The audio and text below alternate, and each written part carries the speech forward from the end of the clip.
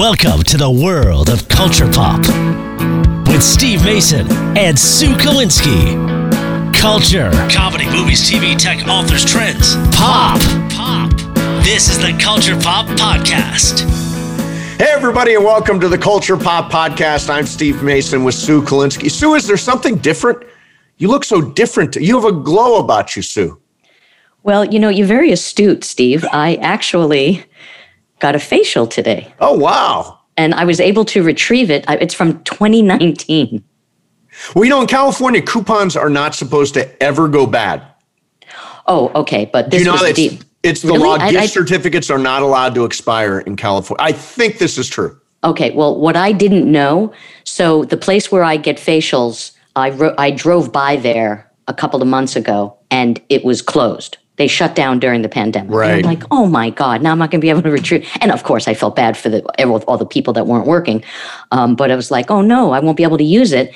And then I called them up, and they moved actually closer to my house to a place. Actually, the woman today said it's Hudavi 2.0. Because it's not as fancy, it's not as big, but it was great. So. And the gift certificate still worked. Yes. Well, you got it going on today. Mm-hmm. And I'm excited for today's show. Our guest is one of the best character actors working today. He has been in countless film and television projects, but he's best known for two of them, two great ones. He was one of the stars of Fleabag, which is one of the funniest shows of the last decade. And he plays Murray on the huge hit Stranger Things, where he's going to be a key character in the upcoming fourth season. Brett Gelman is joining us. Brett, thanks so much for doing this. Of course, it's my pleasure. Thanks so much for having me. So you started out in improv, and you were part of the Upright Citizens Brigade. You did a lot of improv stuff. Is that a skill you're born with, or is that a skill you've got to learn? You know, it's definitely a skill you got to learn. I think being funny, which then fuels being able to improvise, is something, I don't know if you're born with, but that you absorb, you know, at least as you get older in like a more subconscious way. And I think like a lot of that has to do with how you filter pain and stuff like that. So true. I wanted to ask you something, because I was reading some of the names of you were in a duo called Cracked Out, and then there was another group that you were, it was called Monkey Dick, and then there was another sketch group called Mr. Ass. And I want to know, what were the names you didn't go with? Oh, I never went this with this route, but I once suggested to some of my friends when they had newly formed an improv group that they go with a name called My Ass Doubles as an Ass and a Toilet. I would never make that the name of my group. No, of course not. Well above that. Yeah, I mean, you know, not a very mature group of people that I was hanging out with at that time. Yeah. So, yeah, it sounds like you were born funny, right? Yeah, I don't know. I grew up around a lot of really funny people. Like my dad and my uncles are, you know, and were insanely funny guys. And then my mother was, and my grandmothers were unintentionally funny. And then I wanted to do this from an early age. So like as a little kid, I was obsessively watching over and over and over again a lot of comedy. Who were your influences growing up?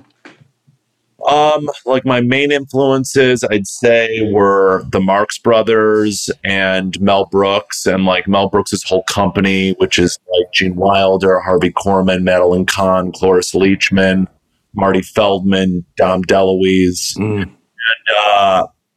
then Chaplin, Peter Sellers, Eddie Murphy, Bill Murray. I mean, like the original Saturday Night Live cast guys, you know, like Bill Murray and Gilda and Chevy Chase, Aykroyd.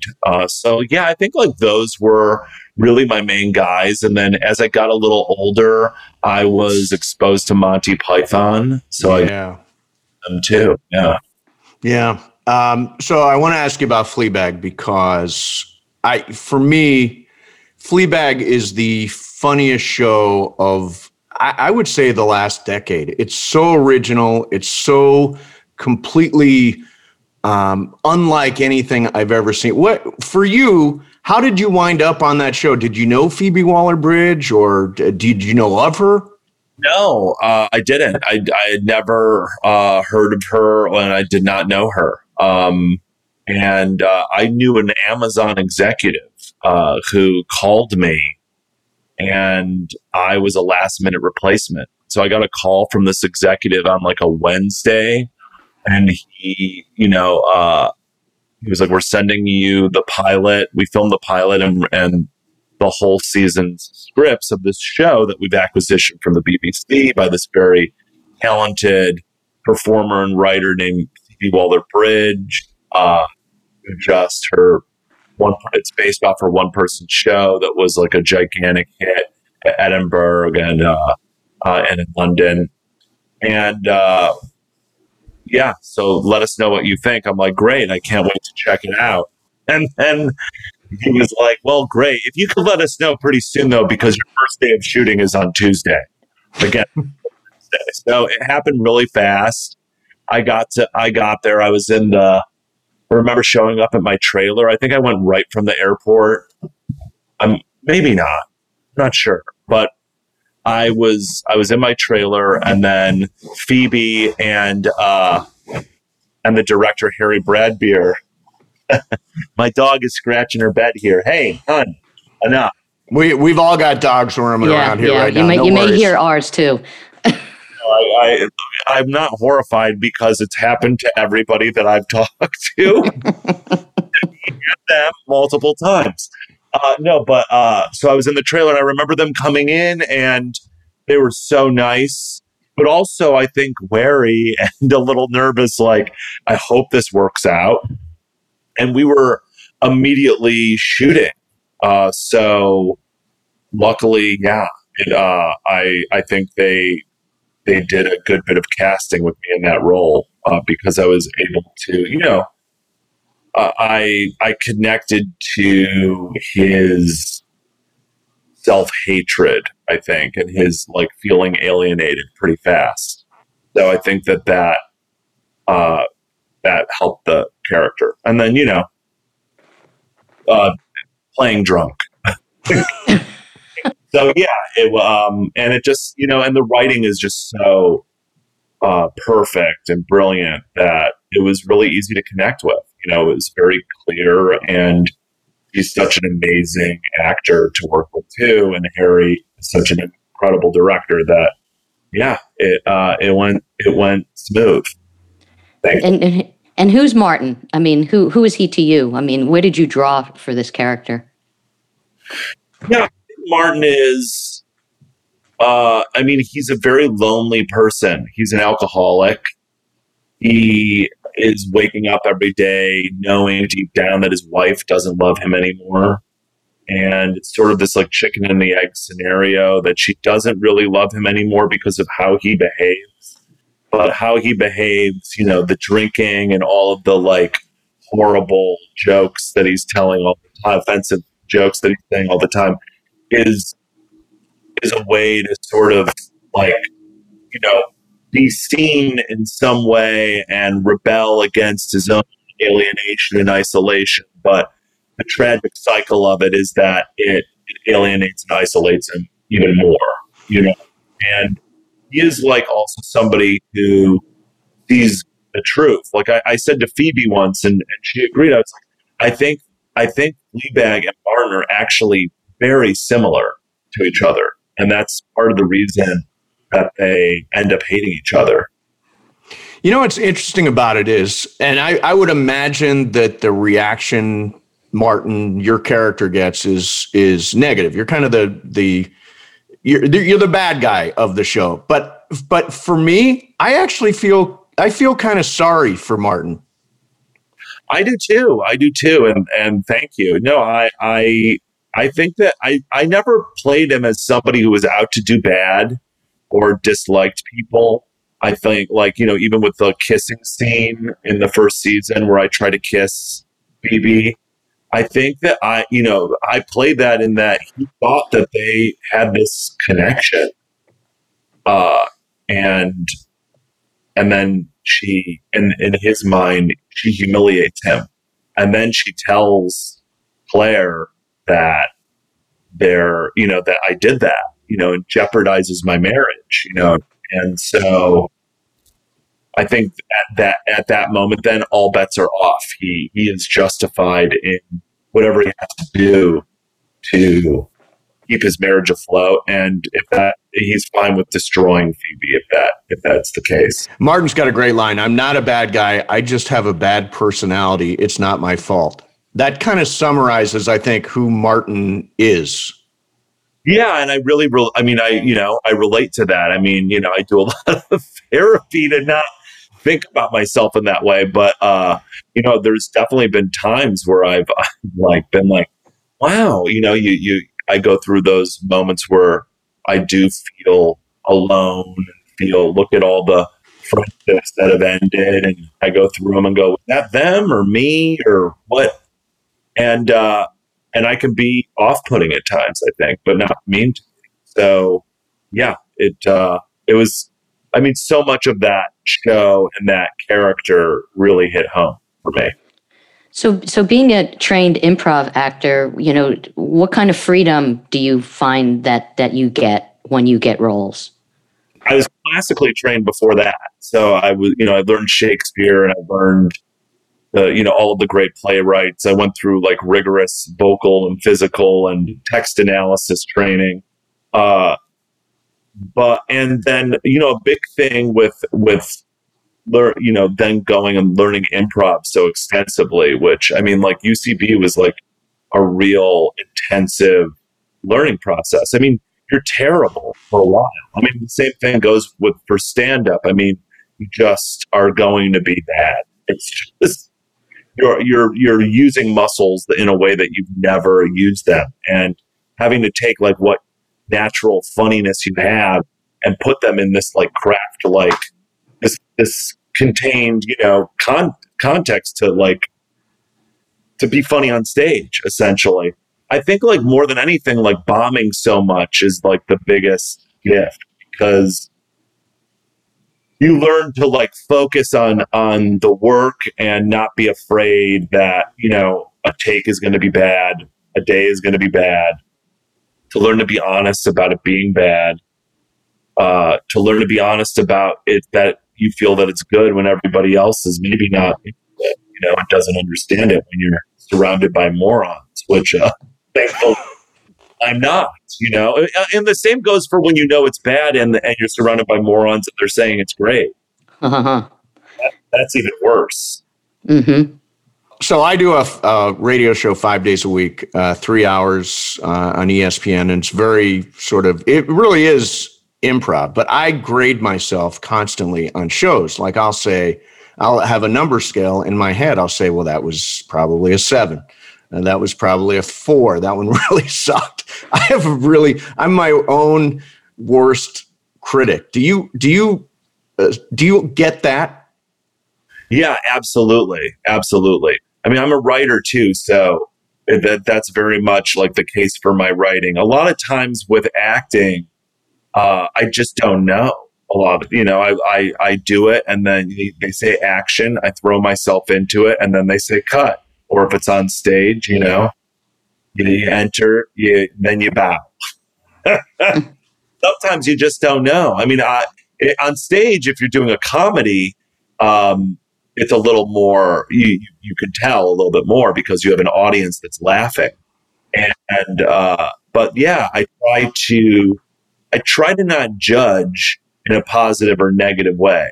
But I know when it's like really working, and I know when it's like bad, when I'm like stiff in my head, pushing, things like that. So, but But the best is when you're just like, oh my God, I don't know. It's probably the best that I am is when I don't know what the hell just happened.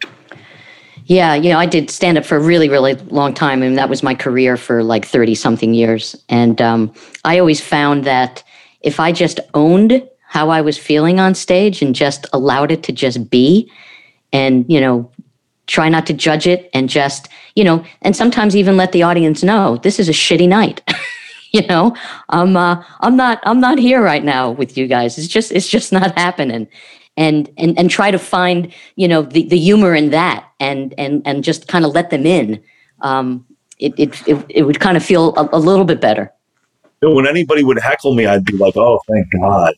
Now I really light the roof off. Yes. Yeah, I think that's the biggest thing. Is that desperation to be good. I think that doing comedy, it really took away in a lot of ways. Not that I don't experience that still, not that I'm not like nervous, and not that I very deeply care about doing a good job, but yeah, it took away that desperation of like, it's good, right? It's good. Oh my God, I hope it's good. And being able to do, like you said, be like, oh, that sucked. Do you remember Kevin Meaney, the comedian? Yes, of course. Okay, so Steve, I don't know how familiar you were with No, Kevin. I actually saw him New Year's Eve when it turned 2000 at Caroline's in Times Square. Oh, okay. That's when we were in New York together. Yeah. Okay, so he used to do such a funny thing. When people didn't laugh, he would just go into song and say, I don't care. I don't care. People aren't laughing. They're not getting my jokes. I don't care. And then there were people that would never go there with him, because they just didn't like him that much. But I just respected him so much for really owning it. Yeah. No, I mean, friend of mine, Brody Stevens, it would be amazing. I mean, I'd see some of the funniest stand-up I've ever seen was him doing like a show in like the Ramada Inn for like 4 people, off for like 20 minutes and being like, you don't get it. You don't. And it was so funny. And not just because it was, I don't think it was just because it was like comedians like laughing of like, inside baseball type of thing. I think it was legitimately funny. You were like seeing this guy like really deal with nobody liking him. And yeah, that's great. No, I love Kevin Meaney. So I was thinking about how you got to go to all the award shows. You went to the Golden Globes and you went to the Emmys and all that. So I always joke that why do you do this? I'm in this for the awards. The reality is I don't really care. But was it cool to be on that sort of ride? Oh my God. Yeah, no, I mean, I care. I wouldn't care if it wasn't something that I believed in. Like if I was in a piece of garbage and it was getting all of these accolades, I think I would definitely, I would take the ride, but it wouldn't be as enjoyable as that was, just because we were like kind of the little engine that could, there wasn't like a ton of promotion done around us getting those awards, and we were this little show from England, and I remember showing up at the Emmys and just being like, "Are we going to win?" And then, yeah, the show won, Phoebe won, Harry won. Phoebe won multiple awards, and yeah, it just was like it was amazing, and then after the Emmys happened, you were like, oh, we're gonna win a lot of these. And it was insane. It was because it wasn't just that we were nominated and that we were winning. It felt like that everybody wanted us to win. Like even other nominees were like, you should win. And that felt really good to have that support there. And I met like heroes and people that I deeply, deeply admire, saying that they loved my work, and I hadn't experienced it on that type of scale before. And that's really, it meant a lot, getting up on stage and like seeing Norman Lear hand that award 1 foot away from me to Phoebe, that was crazy. Yeah. So you were in the final episode of Mad Men, and you were nude in a scene. What was that like? Was that uncomfortable? It was fine. It was fine until I saw myself and I was like, whoa. Whoa. Because I think like I stopped drinking like shortly after that, like before the show came out. So I had lost a bunch of weight. So like when I saw myself, oh, wow. Okay. I was bloated. It wasn't like heavy. It's not like just about, it's like bloat, swollen, inflamed. And I look good. I mean, I look like a nice, like cuddly, smooth, naked bear. I look like a bear that was shaved. That was great. But yeah, I mean, I've had to like be in my underwear a ton. So it wasn't so uncomfortable. It might have been cold. By the way, last episode of Mad Men, one of the most underrated finales there has ever been for a show. I used to go to Esalen Institute, so I've been nude at that place and didn't really think about it. But clearly, he was at Esalen, and the like to teach the world to sing commercial sort of springs from his head. It is just a brilliant finale to a great show.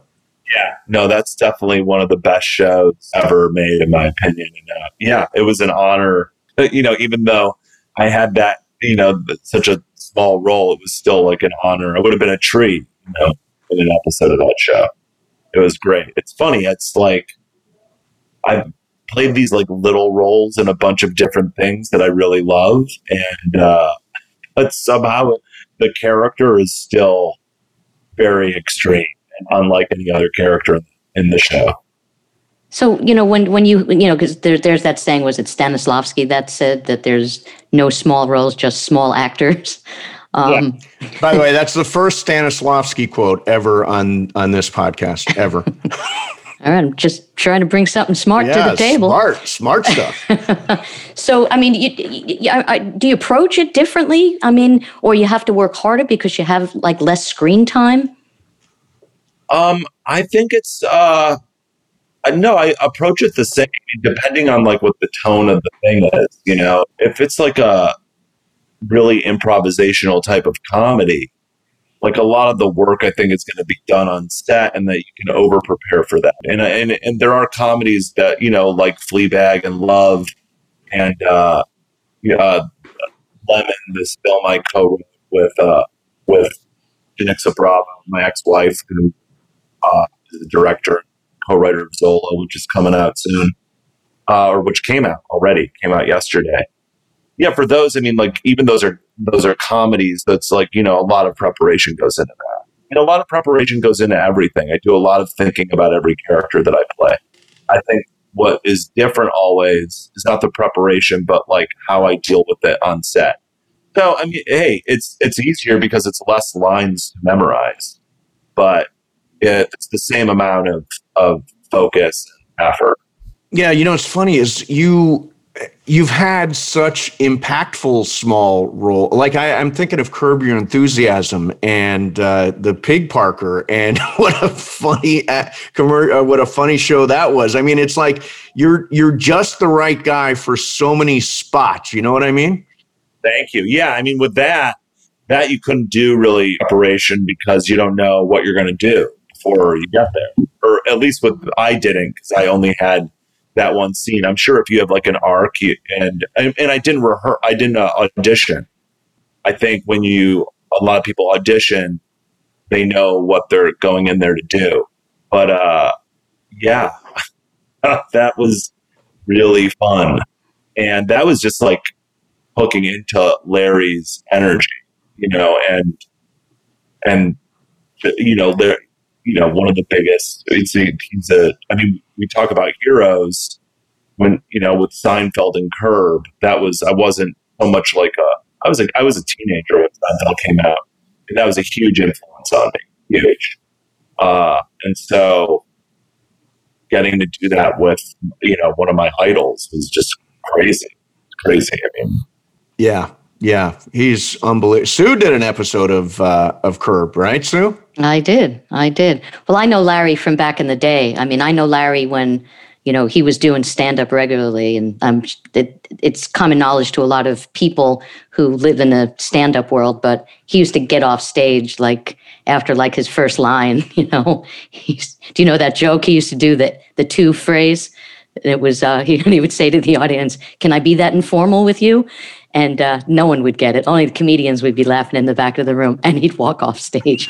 The MC actually, whenever Larry came on stage, they stood by the door, by the entrance of the room, because you never knew when he was going to bail. All those stories, yeah. He and I, we didn't like gab a lot during it. He had no interest in that. But I also get how many can like gab with everybody, and he's making a show. But he was so gracious when we were improvising. Like, he breaks when you're doing it. When he likes what you're doing, he starts to break. That's insane. That's like to have one of the funniest people ever to live laughing at you while you're improvising with him was just like, it would just fill you with so much confidence and energy that would just go into the scene. It's, and as you know, you don't shoot it for very long. We did like 3, each scene, I'm sure, well, maybe it's different, but our scene was like 3 takes. Yeah. He was very gracious. And like you said, I mean, it's what a compliment to make Larry David laugh. Yeah. That's a real moment for me in my life. Most actors, you get one show to come along that turns into a phenomenon, and you feel lucky, right? You got Fleabag, which was just gigantic. Now you land Stranger Things, which you're going to be a series regular, I guess, for season 4, I think. And you play Murray, and you speak Russian, right? You speak Russian? No, Murray does, but I don't know how to speak the language. I learned my lines. I had like a coach and everything. Do you know anything now? Can you say anything now?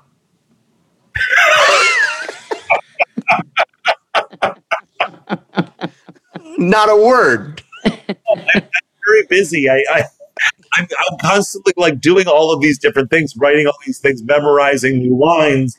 So like I'm a very good memorizer. I can memorize fast, but once I do it, it goes. Once I get on to the next thing, I don't remember the lines anymore. However, if you showed it to me right now, I would get it very fast, like faster than I did originally. But yeah, I mean, that's amazing to get to do that and like learn Russian and learn, it's not easy. But it was just so rewarding to get to do that. How much fun was it working with these kids? I mean, that cast, I mean, they really are amazing actors. It just feels like kids are just incredible actors these days. Not that there weren't in the past, but it just feels like there's like a strain that is so much stronger than I remember growing up. Yeah, these kids, they blow my mind. I mean, they're phenomenal actors. I think that they bring to it. They're all like very original people too. There's nobody like any of them. So they bring that originality, that spirit to their performances, and they're very giving kids. And I know that that's a strange thing maybe to say about a child, but they are the stars of the show. So they're rock stars. I mean, and when I would introduce like Millie, it was like you were introducing the Beatles. It was crazy. Like the crowds would flip out, and they're great kids who work really hard. So I was a kid from the 80s, and I saw a lot of movies with kids that age, and always a monster of some kind. And it just captures that era so well, that era of movies. It's that sort of Spielberg kind of feel to it. How would you describe that? Yeah, I mean, I always say how lucky I feel because I get to live out a childhood fantasy of being the comedic character in an 80s Spielberg movie, and it's just, it's pretty amazing. And you really feel like Spielberg. And I think the Duffer Brothers have like a synced vision that's different from those guys too. And they bring an original vision to it.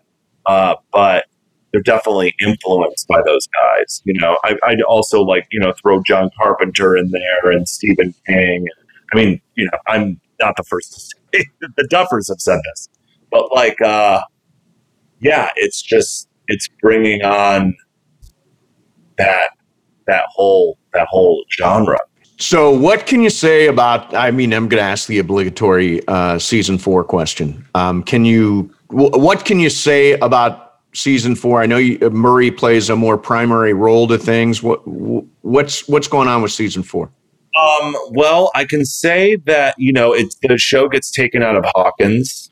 So, on my side of that, I join up with Joyce, played by Winona Ryder, and we go to Russia to save Jim Hopper, David Harbour, from the prison.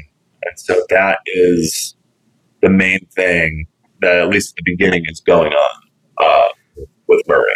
And then when do we get to see season 4? I have no idea. None? I really don't. All my favorite shows, I'm like, when is this one coming back? And when is this one coming back? I don't even know.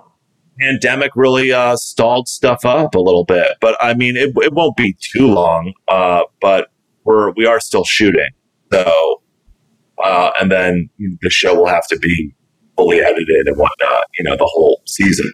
So, I'm not exactly sure. And they might have an idea, but they haven't told me. Yeah. Now you're in, and now you're in a blockbuster action movie, huh? Who would have thought? I when I think of you, it's something that doesn't come to mind. What made you take the role in Without Remorse? Well, I think that that was the reason. I thought it would be a surprise to people, and it would show a different side of me as an actor. And I want the types of roles that I get to keep growing. Not that I don't want to be funny, but I also want to play roles that are not funny. And that's another fantasy of mine, to play like a hardcore villain and to work. When Michael B. Jordan is like, you're getting called to do an action movie with Michael B., and you're not going to really say no to that. Well, hey, listen, man, it's great talking to you. Huge fan. Fleabag, if there's somebody listening that hasn't seen that, it's on Amazon Prime. It's unbelievable.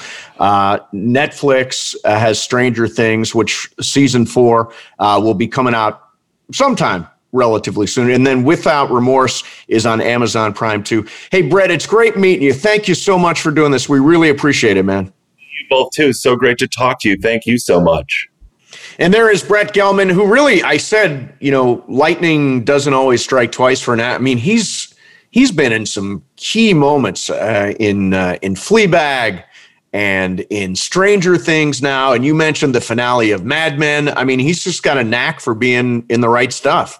Oh God, and he's so funny too. Like you had mentioned Eagleheart, and for anybody who hasn't seen this show, you have to watch it. It is the best 11-minute per episode time spent. Yes. And Chris Elliott is ridiculously funny, and it's from Conan's company. It's so funny. Yeah, I think it's on HBO Max. Now, right? Yeah, HBO Max. Really, really funny. So, Sue, on this day in 1993, Late Night with David Letterman aired for the final time on NBC, and he made the jump to CBS. And it made me think, more than anybody else in my life, with the exception of maybe my mom, more than anybody else in life has shaped my sense of humor than David Letterman. I think that's what I remember being at Bowling Green. And I remember staying up really late and watch Letterman every single night. Where did your sense of humor come from more than anywhere else? It's funny because Brett was talking about his family and his father and relatives. My parents were funny, but they had really, really funny friends. all of their friends were hysterical. And I saw them a lot. You know, some of them lived in the neighborhood. Some of them, you know, we lived in Long Island, so that a lot of them lived in Brooklyn, and they would, you know, come and visit with us. But my mother had this one friend whose name was Laser, which is Yiddish for Larry. And he was the kind of guy, like, if he caught you picking your nose, he would look at you and say, "What, are you looking for Larry?" You know, he would always make fun of you in a way that, you know, it was just so silly. But I would say my parents' friends totally shaped me. And one comedian in particular was Alan King, who I watched religiously as a kid, because he was Jewish and grew up, you know, he was so New York, and I related to everything he talked about. Yeah. My mom, there's not an urban myth, there's a family folklore kind of story that my mom back in the 70s went to a Tom Jones concert in Las Vegas and threw her panties on the stage. And we talked about this on Mason and Ireland, because we talk about weird stuff like this. So John said, "I don't believe it. I want your mom on the show." So I said, "Okay, we'll call my mom. We'll settle this once and for all." And John asked the question, "Did you throw your panties up on the stage at a Tom Jones concert?" And my mom, who had no idea what was coming, said, "John, I wasn't wearing any panties." I'm like, "Oh my God, Mom." God.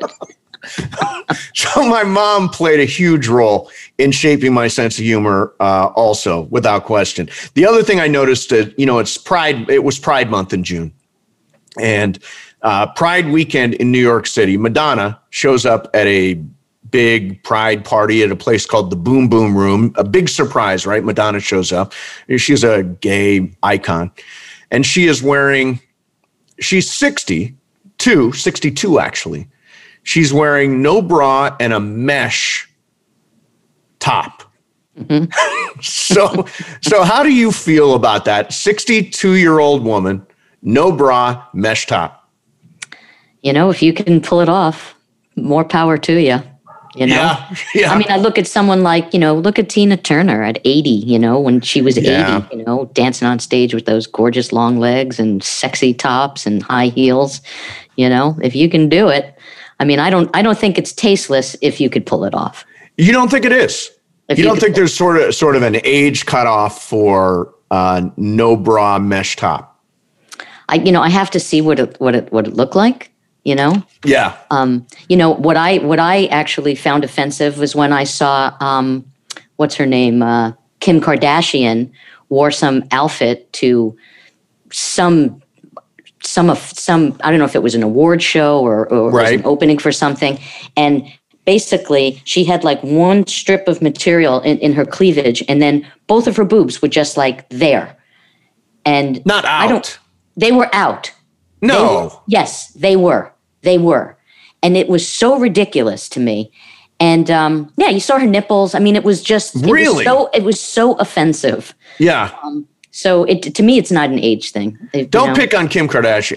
I really like Kim Kardashian. All right, well. I think she's very underrated as I hate the word, but as an entrepreneur. I just read, how Ralph Lauren does the opening and closing ceremony outfits for the Olympic team, for the U.S. Olympic team. Mm-hmm. Kim is doing the loungewear for the Olympic team, the underwear, the loungewear, the sweatpants, all that kind of stuff.